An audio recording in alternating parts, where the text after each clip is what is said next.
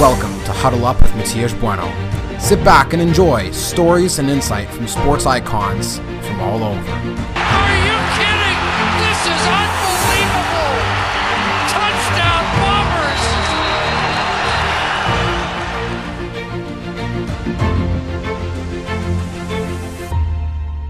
Welcome to Huddle Up with Matias Bueno. Today's guest is an all-around sportscaster. He does NBA on TNT, does play-by-play for the Brooklyn Nets on the Yes Network, as well as play-by-play for the NFL on CBS, college basketball, all-around great guy, Ian Eagle. Thank you for coming on the show. It's a great pleasure to have you here today.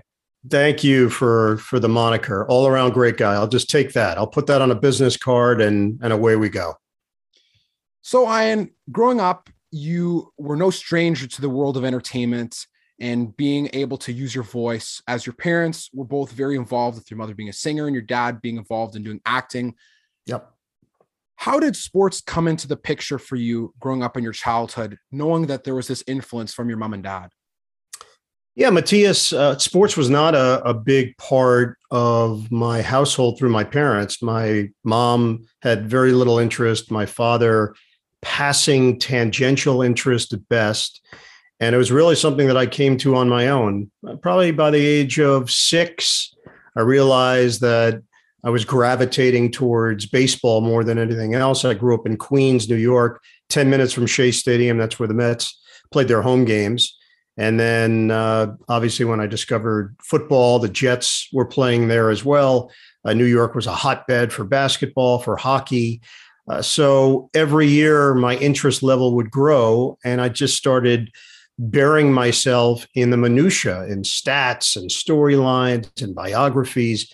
Anything that I could get my hands on, I would just throw myself into. Baseball Encyclopedia, Baseball Digest, you name it. And again, it would grow based on the season, based on the year. And my dad and mom embraced it. Even though it wasn't something that they were all that familiar with, they backed me because I showed an interest in it.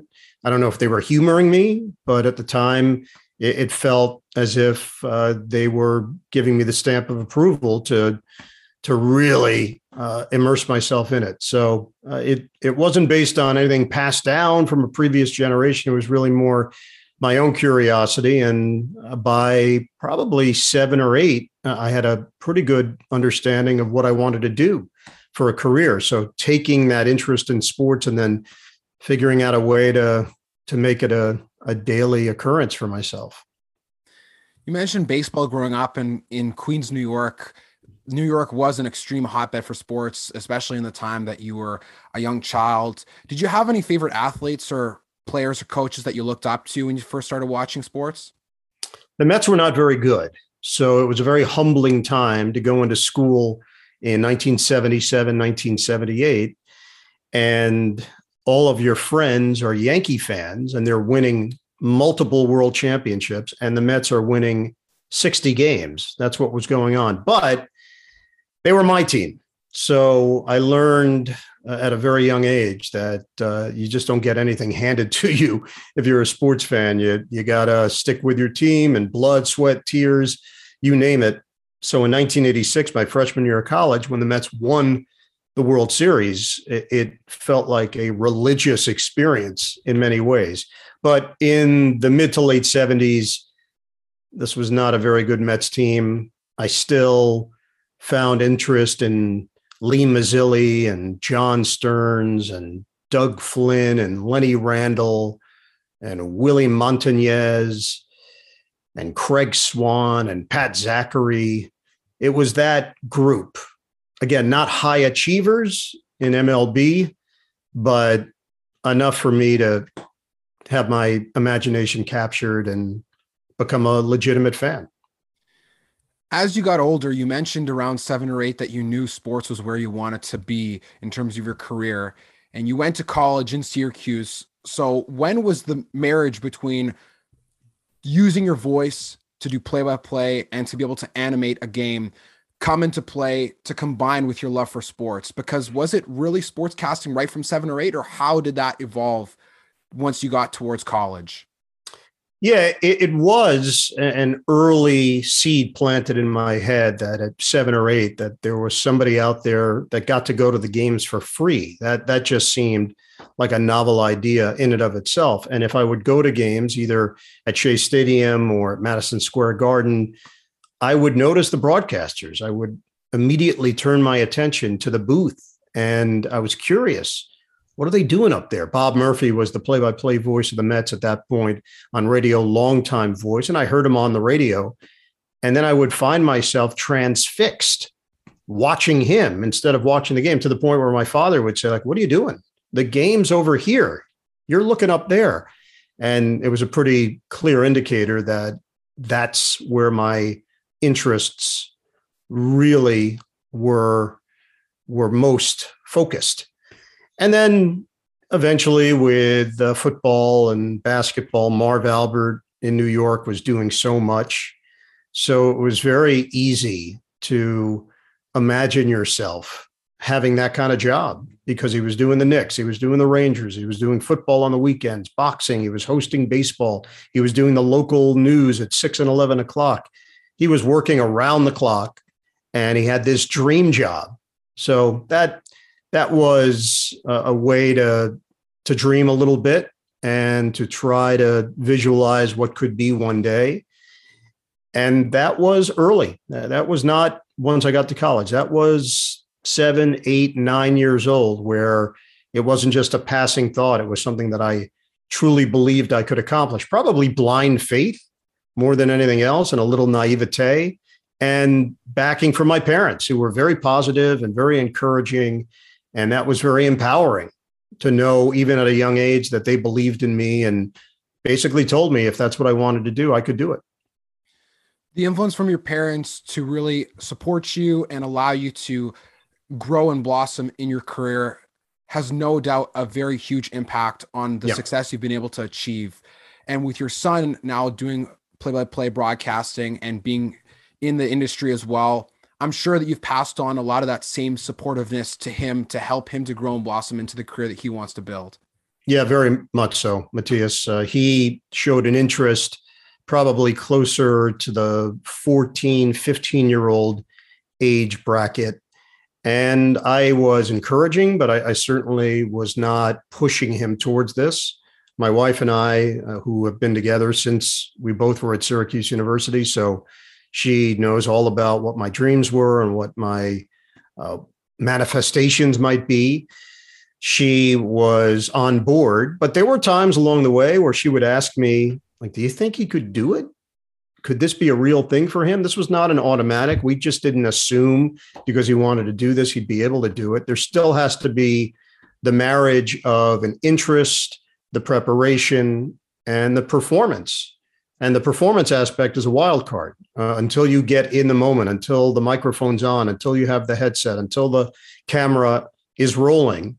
You don't know. You don't really know. So when he got to Syracuse, he looked at other schools. He determined that Syracuse was the best fit for him. When he got there and he started making tapes and sending me some of his stuff occasionally, it wasn't a yellow legal pad of notes. It was usually a quick thought here and an evaluation there, something to keep an eye on for the next time he did it, a tip, a reminder, and let him go figure it out also.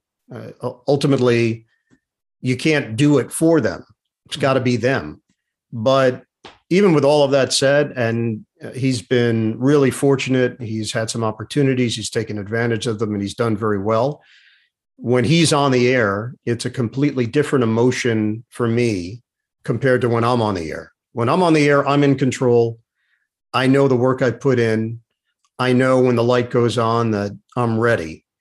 When he's on the air, it's a feeling of pride, but also helplessness because I can't control it. It's all him at that point. So whatever nerves that any parent would feel about their kid in any walk of life, I feel those, and I feel them tenfold because I just know what goes into this, and I know how hard and challenging it is. So needless to say, we're really, really proud of the kind of person he is and the kind of broadcaster he's developing into.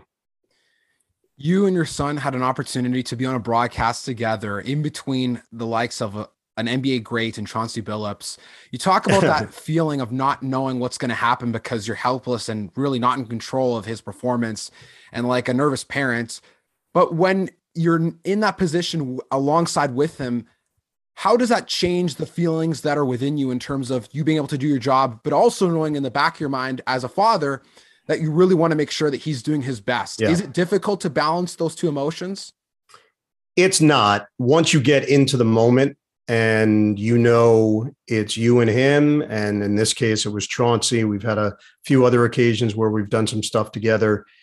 I feel really confident based on our relationship and our rapport that everything we do off the air translates on the air. We're very close. In many ways, we could finish each other's sentences because we're wired in a very similar fashion. We have very similar senses of humor. We have a similar look. So you put all that together and you blend it. It's not that tough to fill 2 minutes of TV or 5 minutes of TV or 35 minutes on a podcast. It's just our natural back and forth. So those moments, I'm not nervous at all. I know he'll come through. He knows I'll come through. That's never an issue. It's really when I'm a viewer, when I'm sitting in a hotel room and I'm watching him do a game or an event, or I'm driving in the car and I'm listening to him on the radio. That's when some of the angst enters the equation, because now I'm separate from it. I'm detached. And when you're detached, you're truly put in that role of being a viewer or a listener and being a dad. When you're a participant, it's a little different because you can guide it. You might be able to lean it one way. He can handle himself with or without me. I've learned that.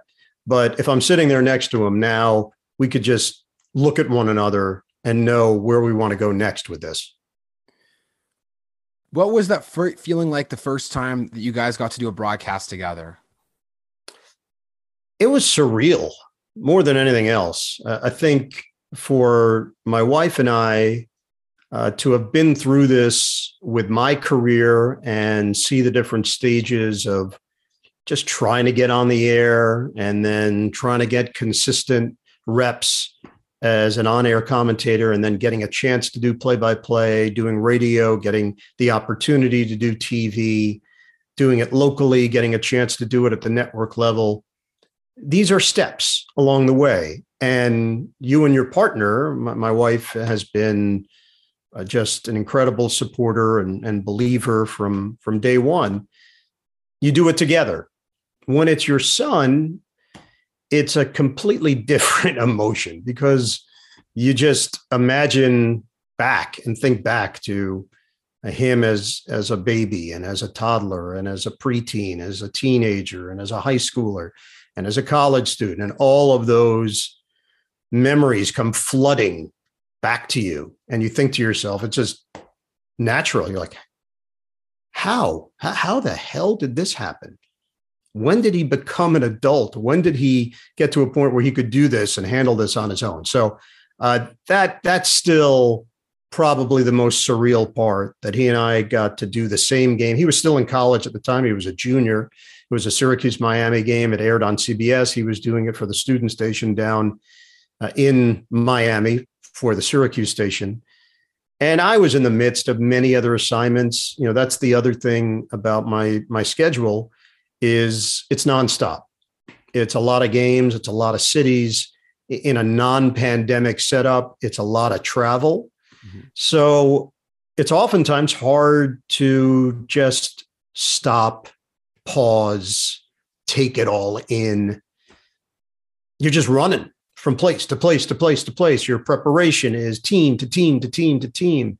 Your partners vary. So you're just trying to compartmentalize and do your job well and lock in. And in a moment like that, I just had the duality of being on the air. I was working with Bill Raftery, who is one of my closest friends and a tremendous partner. And then the other side of just being a dad and hoping that Noah knows how to set up the equipment, like literally Those are the thoughts that come into your head. Will they get on the air? Like that was my first thought. Anything that happened beyond that was bonus. The fact that they took a little segment of his play-by-play, I didn't know that was coming. They asked us to do an interview pregame. That thing happened to go viral when it was the least thing that we expected. We were just messing around for 3 minutes before the show began. And it was one take. And that was it. It wasn't like, oh, well, let's do that again. Let's change that. It was boom, boom, boom. We smiled. He went off to his broadcast area. I went off to mine, and we did our respective jobs. You guys have a great relationship on the camera as well as off camera. And combined with everything that we've talked about so far, I want to ask you, Ian, what's your favorite thing about being a dad? Oh, man. I also have a daughter who is 2 years younger than Noah, Matthias, and she is doing really well in the social media world, which I know very little about, but she has a very large following on TikTok and Instagram and Snapchat for fashion. Just graduated Syracuse in May. And I am beaming with pride when one of her posts, which recently last week, one of them had over 6 million views. Another one yesterday had 1,000,004 views. That just fills me with complete joy that both my kids are doing something that they love, something that they enjoy.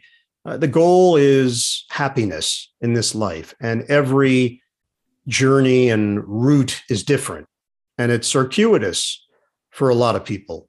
So when you can determine pretty early and recognize the things that give you joy and give you happiness, and you can go and actually do them, then you're really ahead of the game. So for both of them, the fact that they're doing something that they like and something that they wake up excited about, that's a huge plus in this world. So that's what really gives me the most pride. That's the best part of being a dad, is seeing that happiness through the lens of your children, people that you've committed time and nurturing and energy and money and all the things that go into raising a child. But more than anything else, that they're both really down to earth, good people, kind people, approachable people, well-adjusted people. That's what you root for. And for my wife and I, that's all we were focused on, is produce a really good person. When you put them out into the world, although the world can be cruel, we understand that it can be, you are in control of your place in it.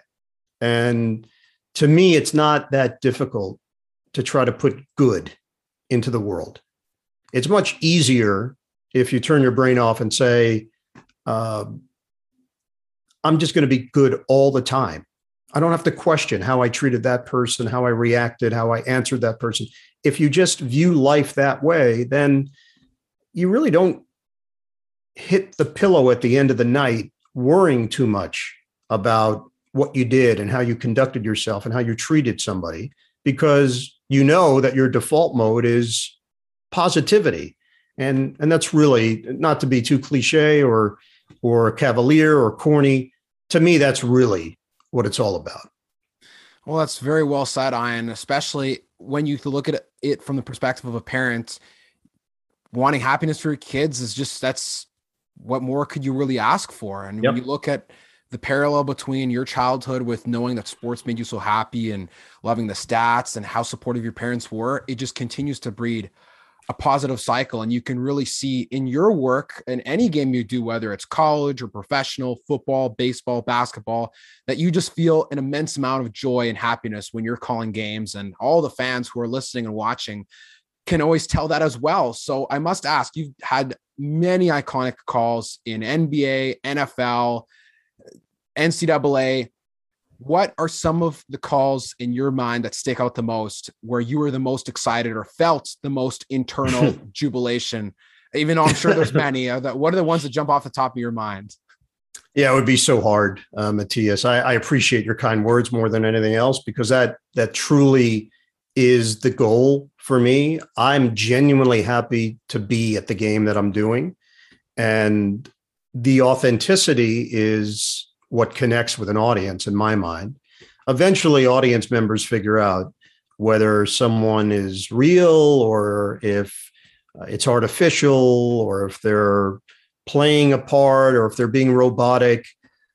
I believe in consistency. Don't get me wrong. I do think in broadcasting, especially with play-by-play, consistency is a huge part of it. Can you bring the same energy, enthusiasm, preparation, insight, entertainment value? Can you do that every game in and game out? And that's what I aspire to. Doesn't matter if it's a Tuesday night and it's the Nets playing the Sacramento Kings, or if it's a Sunday afternoon and the Kansas City Chiefs are playing the Tennessee Titans. To me, it's all the same. Your name is on the broadcast. You're associated with it in some way. Someone's watching the game or listening to the game, and they've never heard your work. They don't know you. You can't assume that they do. So they're going to form an opinion on a very small sample size. And if in that particular moment you're not at your best, or you're taking it for granted, or you're cutting corners, then they'll walk away from that experience with the possibility of not having a very high opinion of your work. And it's important to me that people get my best on a daily basis. As far as favorite calls, I mean, look, we could go through every sport, and I've been really fortunate to be in a position to call a bunch of big games. In addition to the ones that I do for the outlets that you mentioned, for many years, I was doing a separate feed for large events like the NCAA championship, the NBA finals, and it would be a world feed. So you toss those in with Michael Jordan against the Utah Jazz, his final shot as a member of the Chicago Bulls against Brian Russell and the Jazz to win the championship. I had that call on a world feed. Duke against Butler, national championship game in Indiana. Had that call on a world feed. So you mix it all together between radio, TV, tennis, golf, track and field. I was doing internet broadcasting when the Masters decided to expand their range, and CBS brought me in to do work for DirecTV, and CBSSports.com. Ended up doing that for 5 or 6 years. I always think of it. The last year that I did it, we would stay in people's homes. They would rent their homes. There just was not enough hotel space in Augusta to house everybody. Oh, wow. So a few of the years I would get, the short end of the stick, depending upon who my roommates were and how many years they've been doing it and what role they had at CBS Sports. So the last year I did it, I was staying in a 13-year-old girl's room, and there was a Justin Bieber life-size poster on the ceiling, and I would fall asleep at night with Justin Bieber staring back at me. And finally on the last night, and I had a Jack and Jill bathroom, which is a bathroom that you share with another room separated by 2 doors, your door to the bathroom and then their door to the bathroom. And one of the other broadcasters I was working with, he would stay out till about 2:30 in the morning. Then he would come back and we shared the bathroom, and he would gargle very loudly at 2 or 2:30 in the morning. I'm not a gargler by nature, but I guess some people like to gargle. And it would wake me up every early morning when he gargled. And it was this confluence of him gargling, me staring at a Justin Bieber poster, life-size, just above my bed, and sleeping in the room of a 13-year-old girl, that I realized, okay, maybe I'm good with the Masters.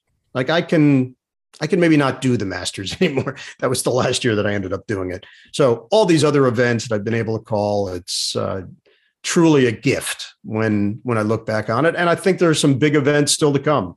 I don't think I'm done by any stretch. I think there could be a call that you're alluding to that I haven't even made yet, that one day will go down as either most memorable or one that really sticks out in my career. An athlete that mantra reminds me of is the great Tom Brady. He always talks about, we're not done. We're still here, even though he's got 7 Super Bowl rings. Number 8 might be on the way this year. If not this year, maybe next year. Oh, no team has ever won the Super Bowl home before. Well, Who's checking that first box? Tom Terrific.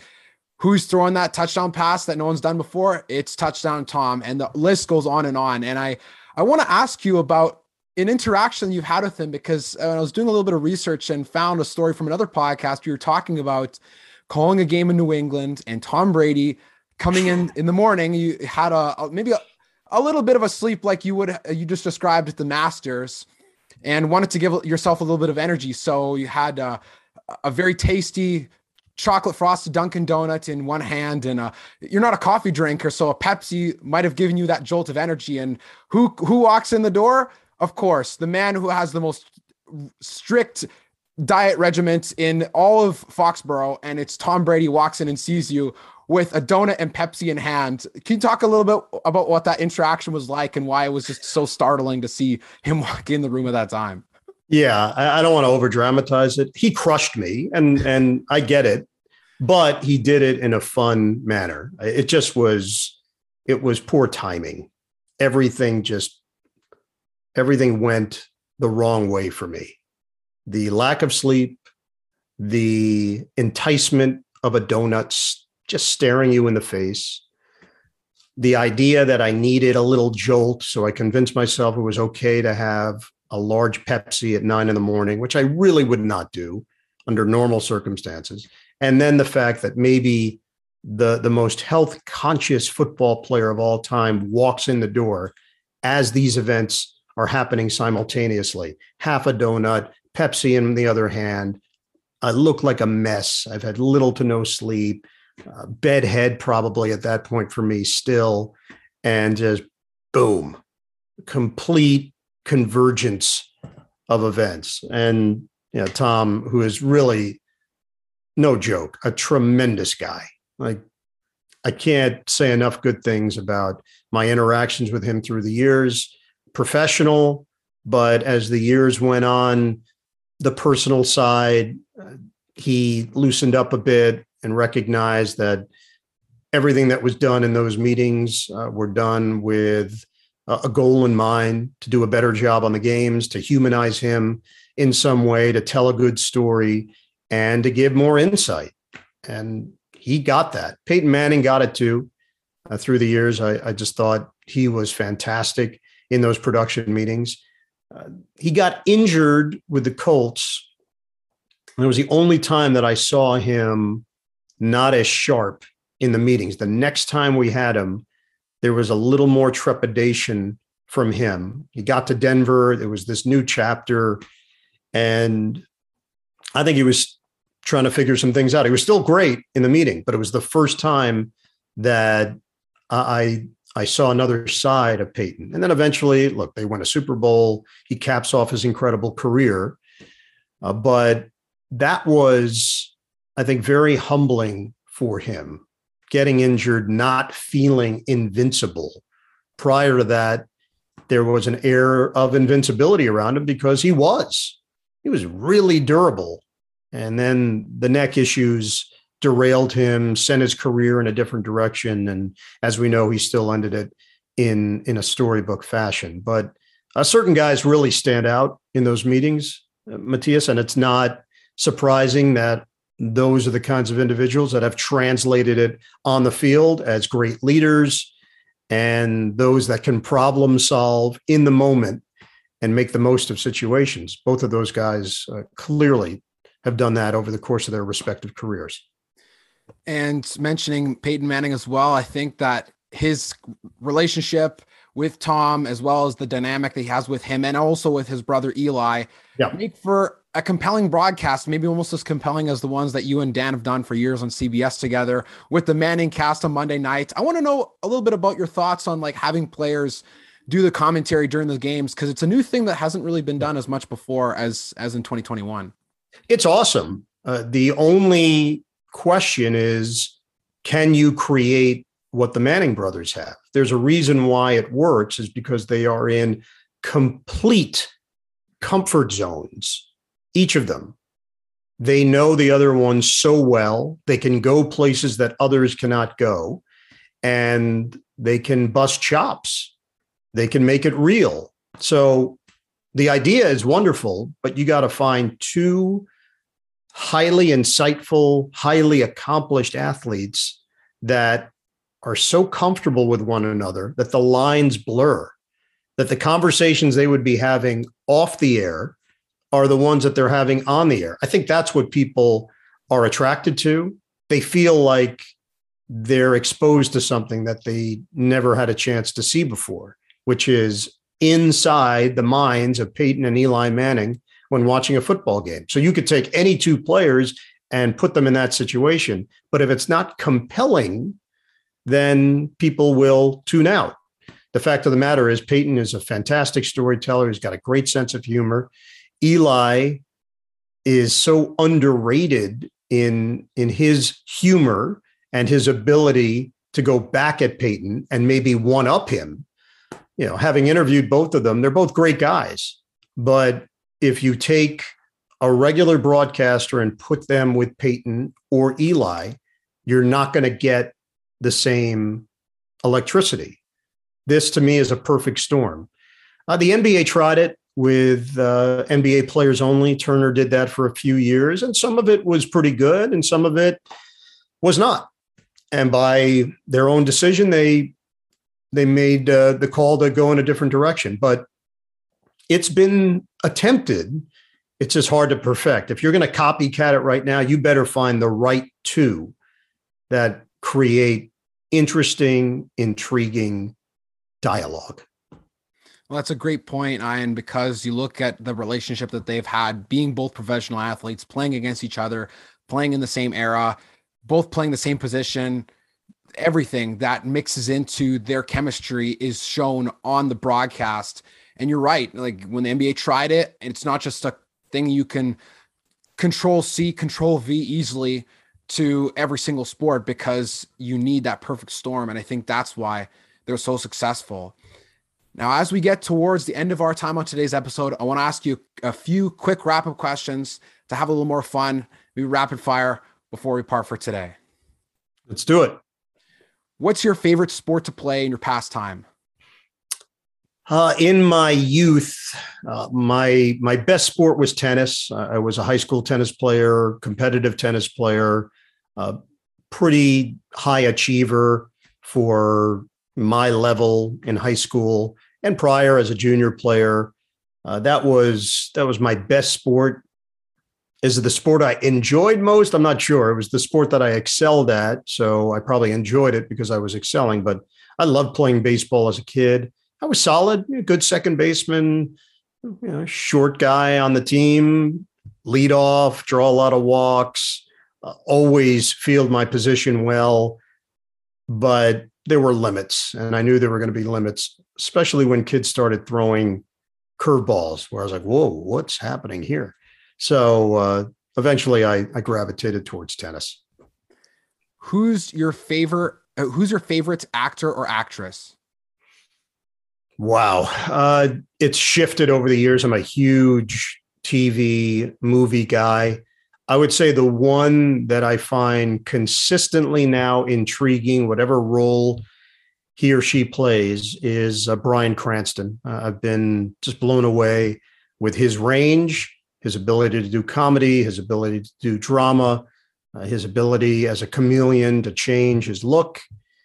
Just to me, he's one of the best guys doing it right now. And the final question is, and on that note, 3 favorite movies and 3 favorite TV shows. Doesn't have to be in any particular order. I mean, we could go current, we could go former. There are just so many. I have a Rolodex in my brain of 70s and 80s TV and cinema. So it's hard to separate myself from that if I'm choosing favorites, that whole genre, that Animal House, Stripes, Caddyshack, Fletch. You put any of those movies on, I'll watch them right now. But if you put the other guys on right now, I'd watch it start to finish and I'd laugh throughout. If you put Anchorman on right now, same deal. You're seeing what types of movies I tend to focus on. I like comedies, a good drama, a good action movie. I'm into it. You give me Shawshank Redemption, I'll watch it right now. We'll sit back and watch it. But my default mode tends to be on the comedy side. And then TV shows, you have the current group. Better Call Saul has been genius. I loved Breaking Bad. It's the same creator. It's the same set of writers, directors, with some new ones added. They've taken the model and the blueprint and they've just perfected it. So I can't say it's better than Breaking Bad, but I can tell you that they've taken the look, the feel, the vibe, and they've somehow made it better, which I did not think was even possible. But to me, that's right up there. There've been some good stuff, though, that has been produced of late. A show on HBO I recently watched called Hacks, which was tremendous. Really recommend that. Quick, easy, 26 minutes an episode, 8 or 9 episodes. Really well done, really smart. A lot of smart television being made now, and I find myself streaming a lot of it because I'm on the road such a great deal. Succession is something that I've been very much into, and I'm locked in every week. Curb Your Enthusiasm is a guaranteed laugh-a-thon if you like uncomfortable comedy. So I'm in knee deep, many shows, juggling, streaming, and just trying to keep up. Well, maybe television is your calling, but you never know if the sports scene could change, and maybe, you never know if you get into other types of television. All those comedies you named are amazing, and I've seen very much of them. They're all super awesome, and Curb especially, super underrated show. It's fantastic. I've really enjoyed watching it. With that, I want to thank you, Ian, for having been on today's episode. It was a great joy to be able to talk with you about your career, your life as a family man, as a father, as well as have some fun chatting sports, as well as about movies and TV. It was super tremendous. I really thank you so much for having joined me on today's episode. Yeah, Matthias, my pleasure. Really great to talk with you. If you want to go back and watch the movie Southpaw with Jake Gyllenhaal, I'm in that film. So if you watch it, I might get some kind of check in the mail for 9 cents. But I do have a role pretty early in that movie as a reporter, very much pushing the boundaries of my skills as an actor. I was reporter number 2 in that film. So I'll take whatever residuals I can get. Go rent it today. Absolutely. Well, thank you for listening to today's episode with play-by-play sportscaster all around for NFL on CBS, NBA on TNT, Yes Network for the Brooklyn Nets, NCAA, tennis, you name it. The man, good guy, all around, Ian Eagle. First and goal from the 1. Is this it? Stigl! Touchdown! Milt Stigl! Touchdown Regal! 138, and he's the all-time Canadian Football League touchdown king! Thanks for listening to today's episode of Huddle Up with Matias Bueno. Check out our social media pages for more at huddleup_MB. For full audio, head over to Spotify and Apple Podcasts. For full video, head over to YouTube at Huddle Up with Matias Bueno. Tune in next week for another great episode. See you next time.